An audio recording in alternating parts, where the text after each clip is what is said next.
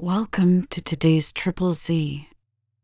The Triple Z podcast is a daily program that you can use to help you fall asleep each night.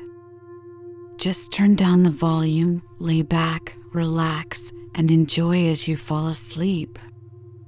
The War of the Worlds is a science fiction novel written by H.G. Wells, first published in 1898. It is one of Wells' most famous works and is considered a classic of the science fiction genre.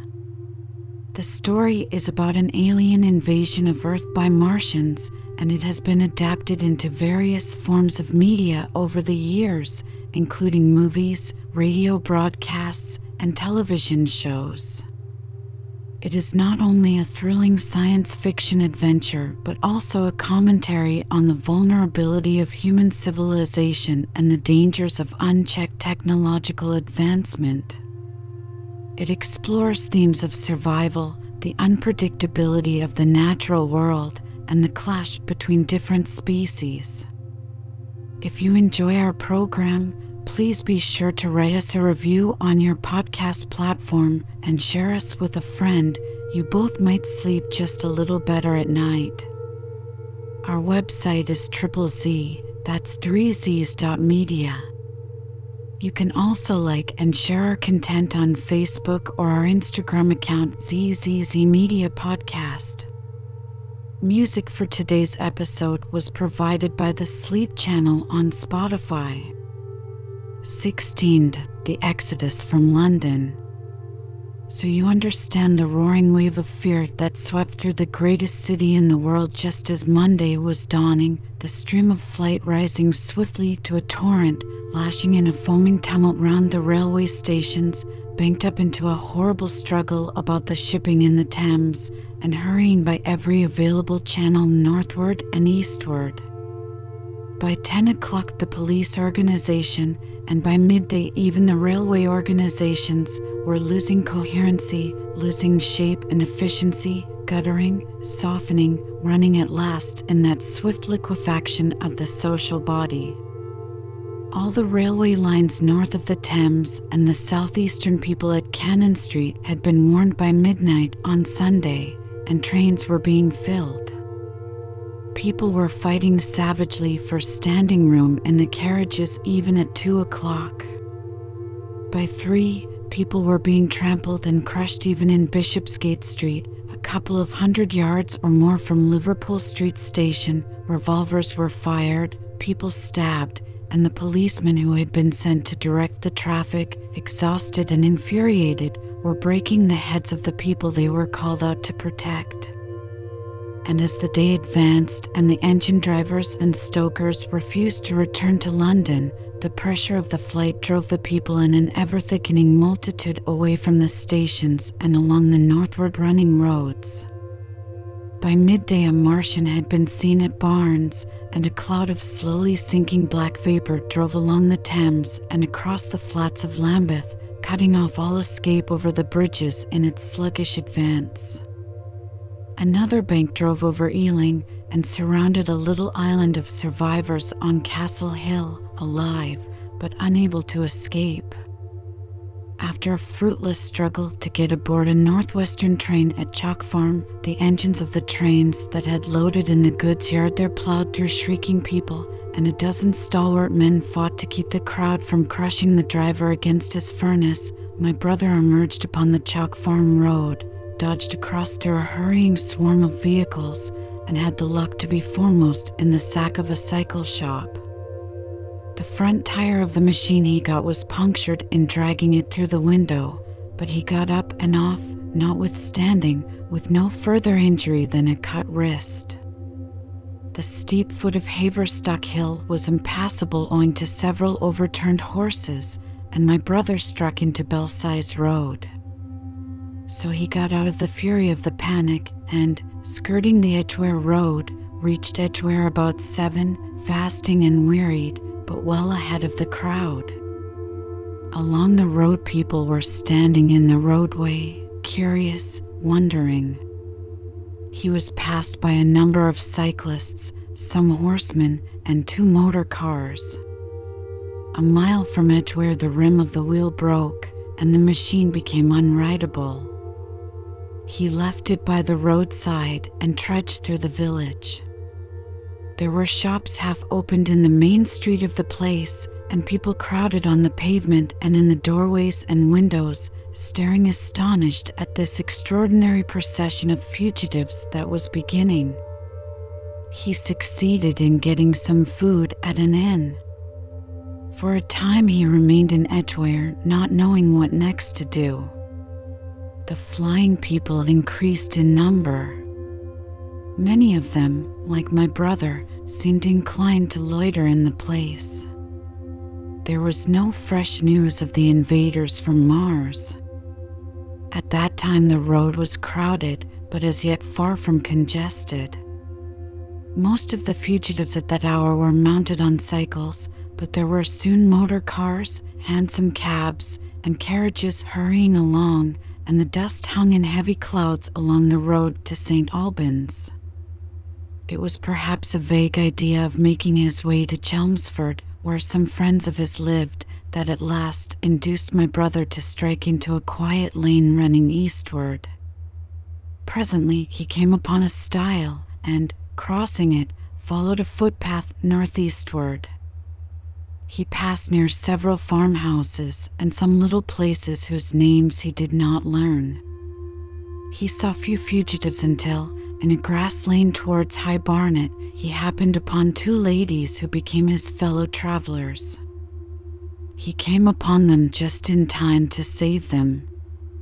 He heard their screams and, hurrying round the corner, saw a couple of men struggling to drag them out of the little pony chaise in which they had been driving, while a third with difficulty held the frightened pony's head. One of the ladies, a short woman dressed in white, was simply screaming. The other, a dark, slender figure, slashed at the man who gripped her arm with a whip she held in her disengaged hand. My brother immediately grasped the situation, shouted, and hurried towards the struggle. One of the men desisted and turned towards him, and my brother, realizing from his antagonist's face that a fight was unavoidable, and being an expert boxer, went into him forthwith and sent him down against the wheel of the chaise. It was no time for pugilistic chivalry, and my brother laid him quiet with a kick, and gripped the collar of the man who pulled at the slender lady's arm. He heard the clatter of hoofs, the whip stun across his face, a third antagonist struck him between the eyes, and the man he held wrenched himself free and made off down the lane in the direction from which he had come. Partly stunned, he found himself facing the man who had held the horse's head, and became aware of the chaise receding from him down the lane, swaying from side to side, and with the women in it looking back. The man before him, a burly rough, tried to close, and he stopped him with a blow in the face. Then, realizing that he was deserted, he dodged round and made off down the lane after the chaise, with the sturdy man close behind him, and the fugitive, who had turned now, following remotely. Suddenly he stumbled and fell. His immediate pursuer went headlong, and he rose to his feet to find himself with a couple of antagonists again. He would have had little chance against them had not the slender lady very pluckily pulled up and returned to his help. It seems she had had a revolver all this time, but it had been under the seat when she and her companion were attacked. She fired at 6 yards distance, narrowly missing my brother. The less courageous of the robbers made off, and his companion followed him, cursing his cowardice. They both stopped in sight down the lane, where the third man lay insensible. "Take this," said the slender lady, and she gave my brother her revolver.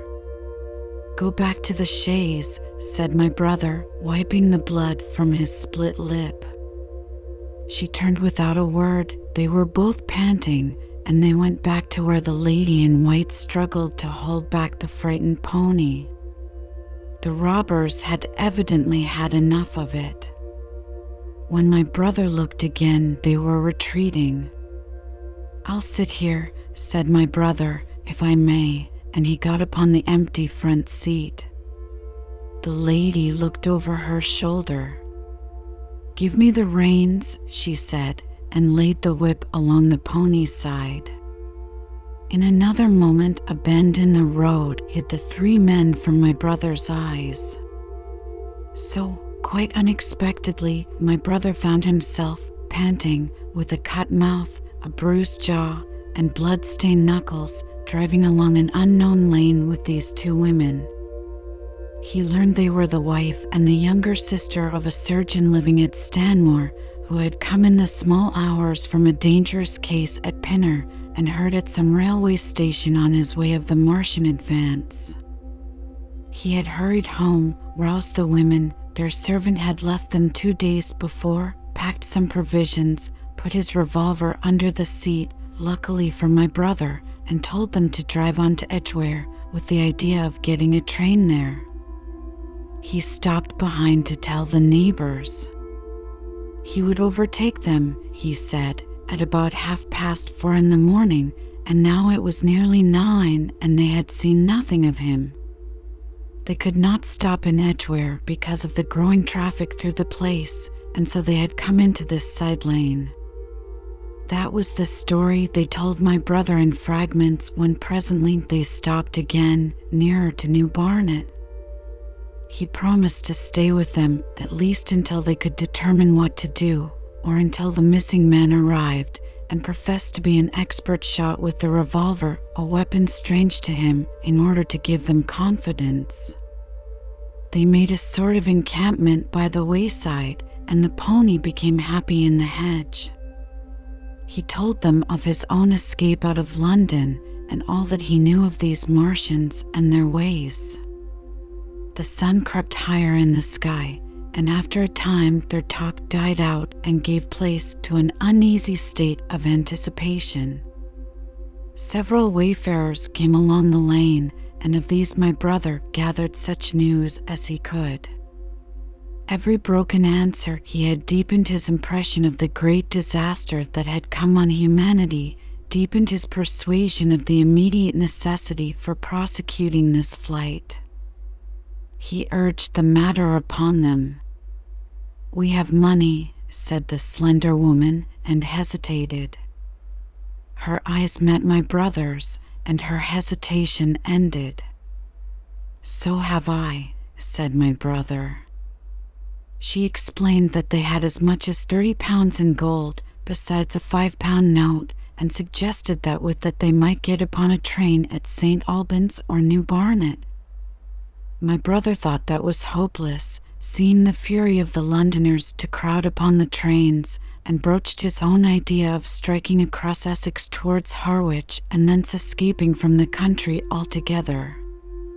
Mrs. Elphinstone, that was the name of the woman in white, would listen to no reasoning, and kept calling upon George, but her sister-in-law was astonishingly quiet and deliberate, and at last agreed to my brother's suggestion. So, designing to cross the Great North Road, they went on towards Barnet, my brother leading the pony to save it as much as possible. As the sun crept up the sky, the day became excessively hot, and underfoot a thick, whitish sand grew burning and blinding, so that they travelled only very slowly. The hedges were grey with dust, and as they advanced towards Barnet, a tumultuous murmuring grew stronger. They began to meet more people. For the most part these were staring before them, murmuring indistinct questions, jaded, haggard, unclean. One man in evening dress passed them on foot, his eyes on the ground. They heard his voice, and, looking back at him, saw one hand clutched in his hair and the other beating invisible things. His paroxysm of rage over, he went on his way without once looking back. As my brother's party went on towards the crossroads to the south of Barnet, they saw a woman approaching the road across some fields on their left, carrying a child and with 2 other children, and then passed a man in dirty black, with a thick stick in one hand and a small portmanteau in the other. Then round the corner of the lane, from between the villas that guarded it at its confluence with the high road, came a little cart drawn by a sweating black pony and driven by a sallow youth in a bowler hat, grey with dust. There were 3 girls, East End factory girls, and a couple of little children crowded in the cart. "This'll take us round Edgware?" asked the driver, wild-eyed, white-faced, and when my brother told him it would if he turned to the left, he whipped up at once without the formality of thanks.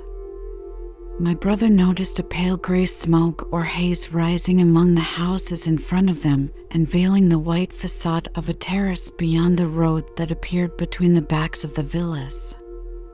Mrs. Elphinstone suddenly cried out at a number of tongues of smoky red flame leaping up above the houses in front of them against the hot, blue sky.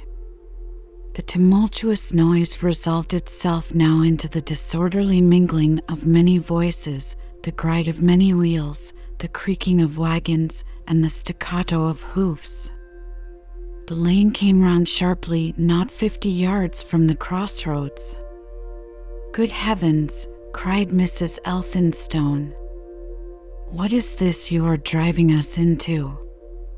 My brother stopped.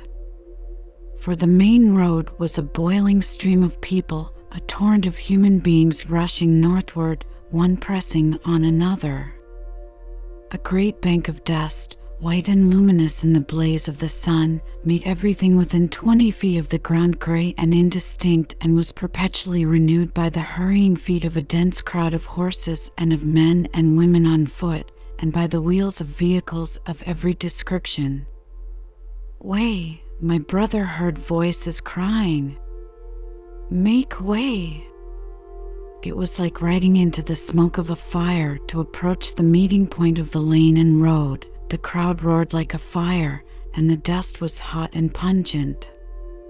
And, indeed, a little way up the road a villa was burning and sending rolling masses of black smoke across the road to add to the confusion. 2 men came past them. Then a dirty woman, carrying a heavy bundle and weeping.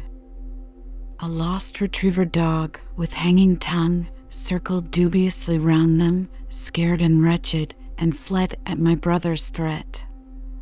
So much as they could see of the road Londonward between the houses to the right was a tumultuous stream of dirty, hurrying people, pent in between the villas on either side. The black heads, the crowded forms, grew into distinctness as they rushed towards the corner, hurried past, and merged their individuality again in a receding multitude that was swallowed up at last in a cloud of dust. "Go on! Go on!" cried the voices. "Way! Way!" One man's hands pressed on the back of another. My brother stood at the pony's head. Irresistibly attracted, he advanced slowly, pace by pace, down the lane. Edgware had been a scene of confusion, Chalk Farm a riotous tumult, but this was a whole population in movement. It is hard to imagine that host. It had no character of its own. The figures poured out past the corner and receded with their backs to the group in the lane. Along the margin came those who were on foot, threatened by the wheels, stumbling in the ditches, blundering into one another.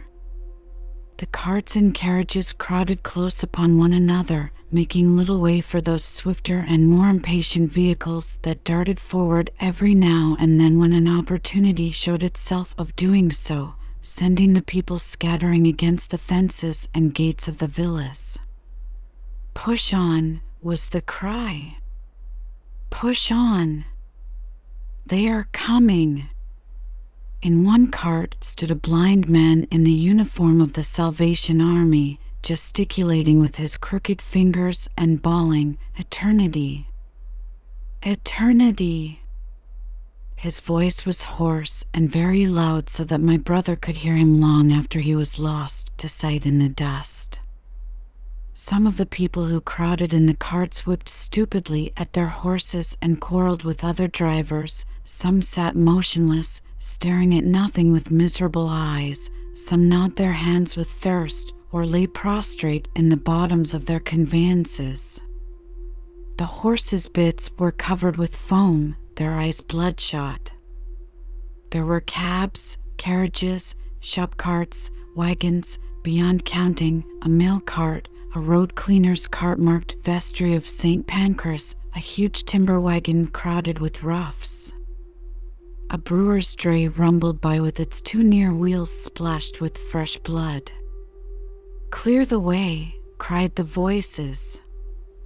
"Clear the way!" "Eternity! Eternity!" came echoing down the road. There were sad, haggard women tramping by, well-dressed, with children that cried and stumbled, their dainty clothes smothered in dust, their weary faces smeared with tears. With many of these came men, sometimes helpful, sometimes lowering and savage. Fighting side by side with them pushed some weary street outcast in faded black rags, wide-eyed, loud-voiced, and foul-mouthed.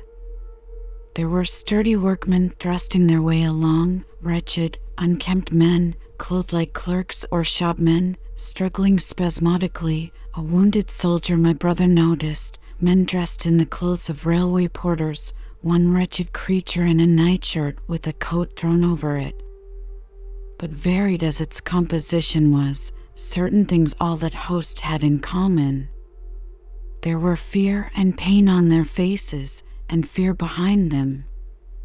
A tumult up the road, a quarrel for a place in a wagon, sent the whole host of them quickening their pace. Even a man so scared and broken that his knees bent under him was galvanized for a moment into renewed activity. The heat and dust had already been at work upon this multitude. Their skins were dry, their lips black and cracked. They were all thirsty, weary, and footsore. And amid the various cries one heard disputes, reproaches, groans of weariness and fatigue. The voices of most of them were hoarse and weak. Through it all ran a refrain: "Way! Way! The Martians are coming!" Few stopped and came aside from that flood.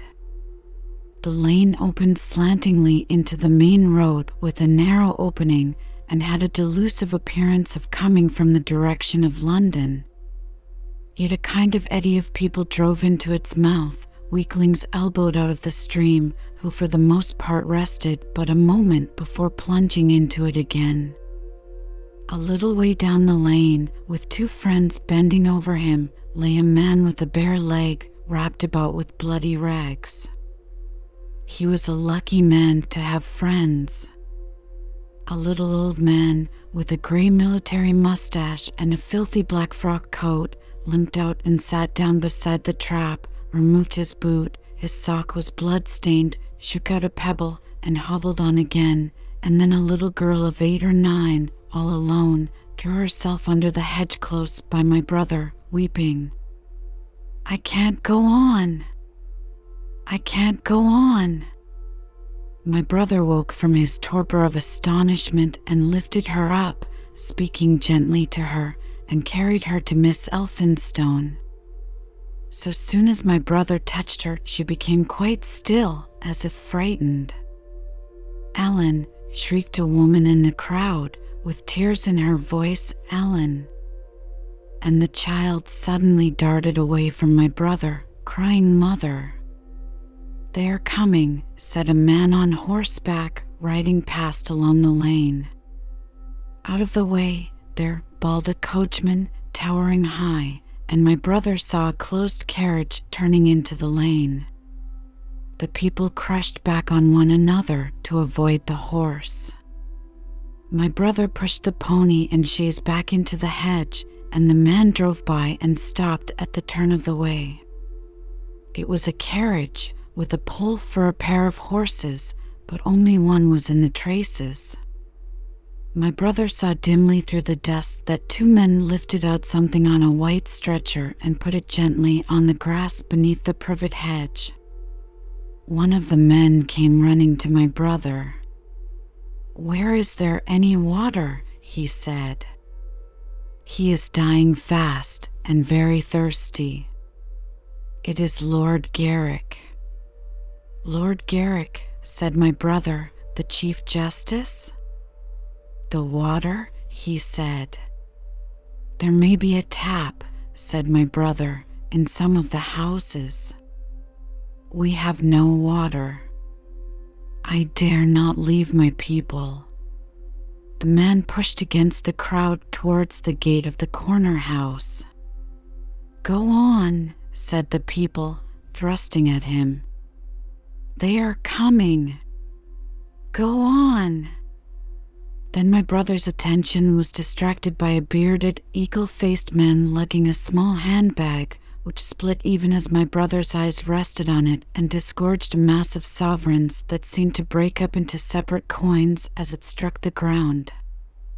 They rolled hither and thither among the struggling feet of men and horses. The man stopped and looked stupidly at the heap, and the shaft of a cab struck his shoulder and sent him reeling. He gave a shriek and dodged back, and a cartwheel shaved him narrowly. "Way!" cried the men all about him. "Make way!"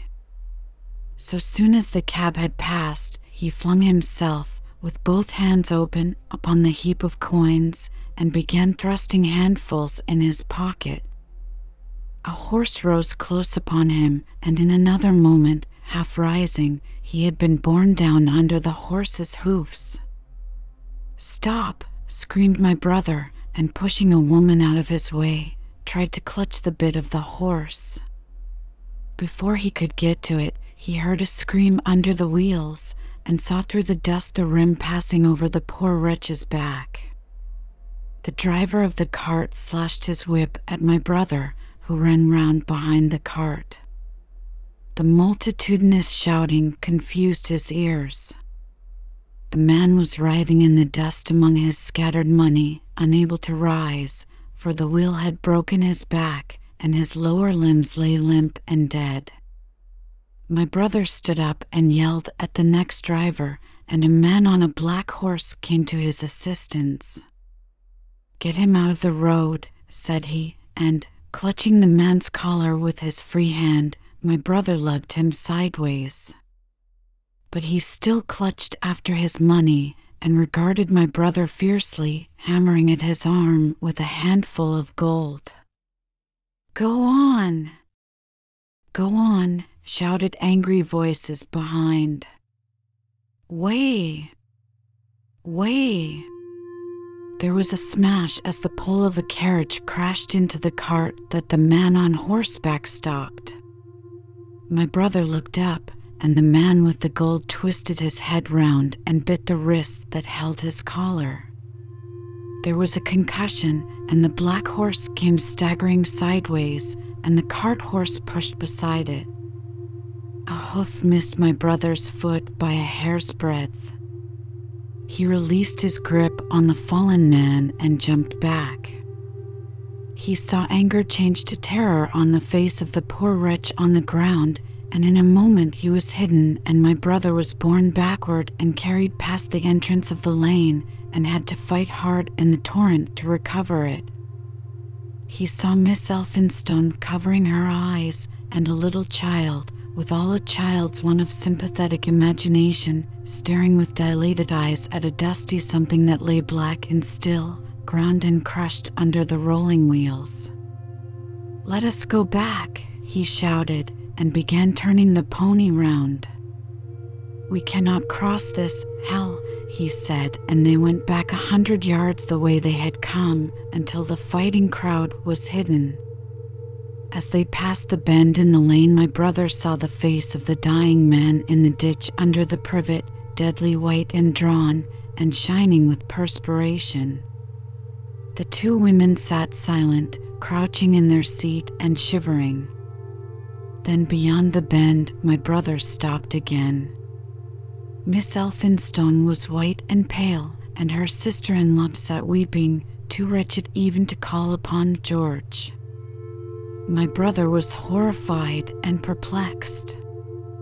So soon as they had retreated, he realized how urgent and unavoidable it was to attempt this crossing. He turned to Miss Elphinstone, suddenly resolute. "We must go that way," he said, and led the pony round again. For the second time that day this girl proved her quality. To force their way into the torrent of people, my brother plunged into the traffic and held back a cab horse, while she drove the pony across its head. A wagon locked wheels for a moment and ripped a long splinter from the chaise. In another moment they were caught and swept forward by the stream. My brother, with the cabman's whip marks red across his face and hands, scrambled into the chaise and took the reins from her. "Point the revolver at the man behind," he said, giving it to her, "if he presses us too hard." "No, point it at his horse." Then he began to look out for a chance of edging to the right across the road. But once in the stream he seemed to lose volition, to become a part of that dusty route. They swept through Chipping Barnet with the torrent. They were nearly a mile beyond the center of the town before they had fought across to the opposite side of the way. It was din and confusion indescribable, but in and beyond the town the road forks repeatedly, and this to some extent relieved the stress. They struck eastward through Hadley, and there on either side of the road, and at another place farther on they came upon a great multitude of people drinking at the stream, some fighting to come at the water. And farther on, from a lull near East Barnet, they saw two trains running slowly one after the other without signal or order, trains swarming with people, with men even among the coals behind the engines, going northward along the Great Northern Railway. My brother supposes they must have filled outside London, for at that time the furious terror of the people had rendered the central termini impossible. Near this place they halted for the rest of the afternoon, for the violence of the day had already utterly exhausted all three of them. They began to suffer the beginnings of hunger. The night was cold, and none of them dared to sleep. And in the evening many people came hurrying along the road nearby their stopping place, fleeing from unknown dangers before them and going in the direction from which my brother had come.